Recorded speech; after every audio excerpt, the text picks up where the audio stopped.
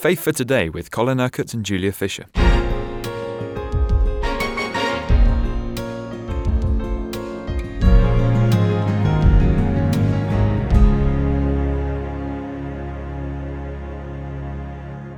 Yesterday, Colin, we looked at 4 Psalms and we discovered a lot about God, the nature of God, and in particular the extremes of God, his anger as well as his love. And we're moving into Psalm 77 today. What do we learn from Psalm 77? Well, you see, yesterday we were talking about these two things that we need to hold in tension, really, in our relationship with God. His transcendence, his greatness, his glory, his majesty, his power, and yet his immanence, his closeness to us.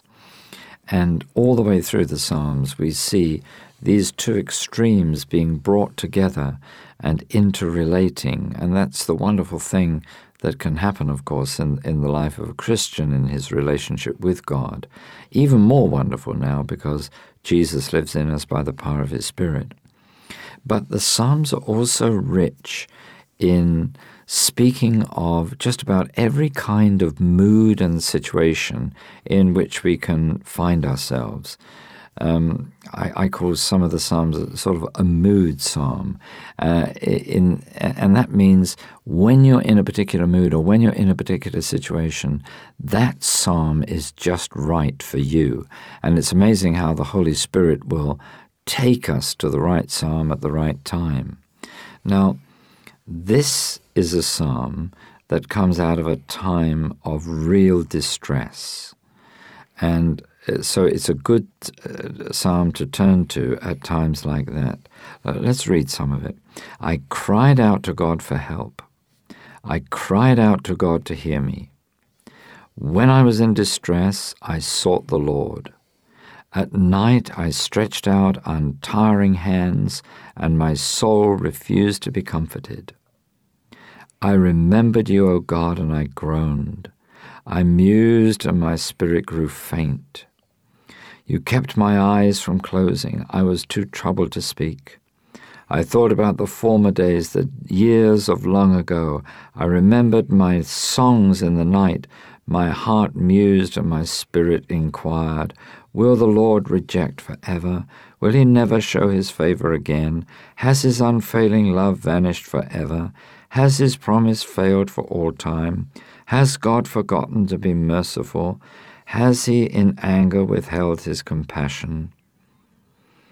Then I thought, to this I will appeal, the years of the right hand of the Most High. I will remember the deeds of the Lord. Yes, I will remember your miracles of long ago. I will meditate on all your works and consider all your mighty deeds. Now, you see, this is so helpful to us when we're in a situation where we really do need help and we feel sort of full of negativity and grief and sorrow. While the psalmist is concentrating upon his feelings and upon his own situation and circumstances, it seems that the Lord is far off. It seems to him as if he just can't get through to God, as if his prayer is not being heard. It seems as if he's being rejected. It seems as if his grace, his favor, has disappeared. It seems that the unfailing love of God has vanished. It seems that his promises have now failed. It seems that he's no longer merciful and compassionate as he was in the past. And that's sometimes how it seems when we get our eyes on ourselves. And so the psalmist learns, well now, what do I need to do? I need to get my eyes off of myself and back onto God. Because while I'm thinking about myself and my feelings and my circumstances, I'm just sinking lower and lower. I'm getting deeper and deeper in the mire. I'm getting more and more negative. So he continues in the psalm, your ways, O God, are holy. What God is so great as our God? You are the God who performs miracles. You display your power among the peoples. With your mighty arm you redeem your people. You see, he's now getting his eyes off of himself onto the Lord. He's remembering the great and wonderful deeds of the Lord. Your path led through the sea, your way through the mighty waters, though your footprints were not seen. He is a God who leads his people out of difficulties into periods of blessing. And you see, the psalm ends by him saying, you led your people like a flock by the hand of Moses and Aaron. If God was able to deliver his people from Egypt, then surely he is able to deliver me from the situation in which I am now. So you see, the whole psalm is a complete turnaround, but it's so helpful when you are feeling negative, to be able to pick up the Bible, read something where you can clearly identify with what is said, and then find the answer. Well, get your eyes off of yourself, get your eyes back onto God and onto his greatness. This is one of those deep spiritual mysteries then, really, isn't it, Colin, that our tendency when we are in distress is not to look to God, is not to pick up our Bibles. It is, as you say, to sit and worry. But this is the answer. Yes, I always say that self-pity is like a spiritual cancer.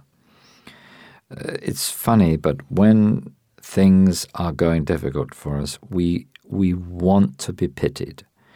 We like others to feel sorry for us and be very sympathetic towards us. And we feel very sorry for ourselves. But you see, it does destroy us. That self-pity does destroy us. It's a sin, actually, because all those things that focus on self are works of the flesh, which are opposed to the Spirit.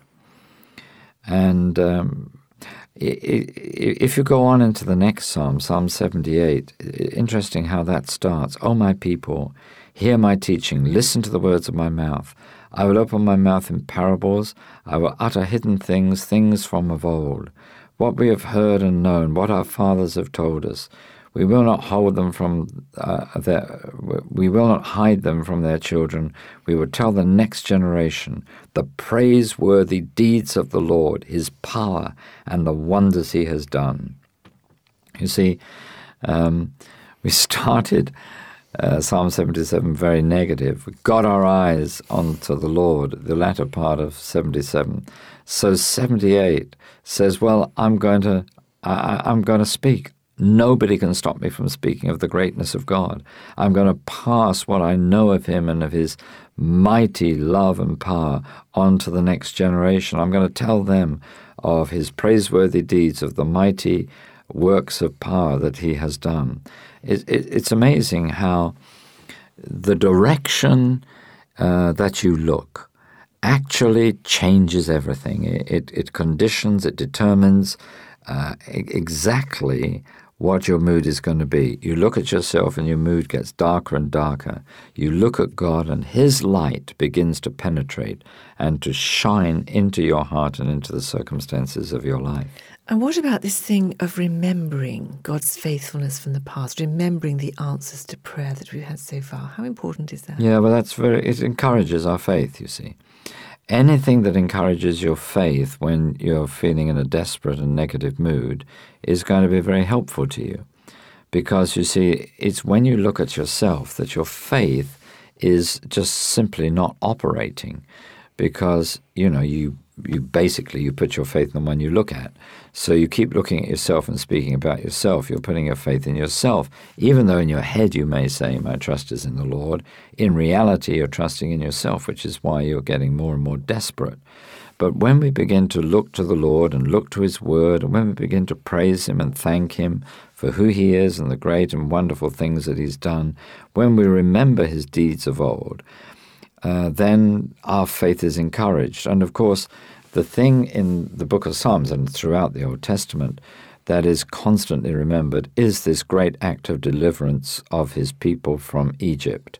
And, again and again, really the thought is given to us that if God could deliver a whole nation out of bondage, then he is surely able to help us in our sin or in our need, whatever it may be.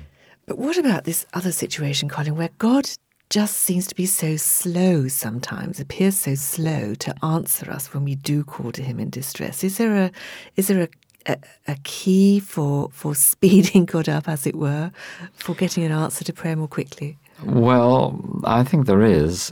But first of all, I've got to say something that I think we probably don't want to hear. And that is, I think, often we're reaping what we sow. God speaks to us and we're so slow to respond. Yet when we speak to God, we expect him to be quick to respond. And there is a spiritual principle all the way through the Bible that you reap what you sow. And if your relationship with God is such that when he speaks, you want to put into operation as quickly as possible what he's telling you to do, then I think you will find your prayer life will be very much more powerful. That when you speak to the Lord out of that loving relationship, but obedient relationship, then you just know that even if you don't see a sudden and dramatic change in the circumstances, that nevertheless he has heard you, he is undertaking for the prayer, and he's going to guide you through that seemingly impossible situation and bring you out on the other side. So once again, it comes down to this issue of relationship with him. Absolutely. The closer your relationship, the more spontaneous your prayer life, the more you are filled with faith, and the more readily you see God answer.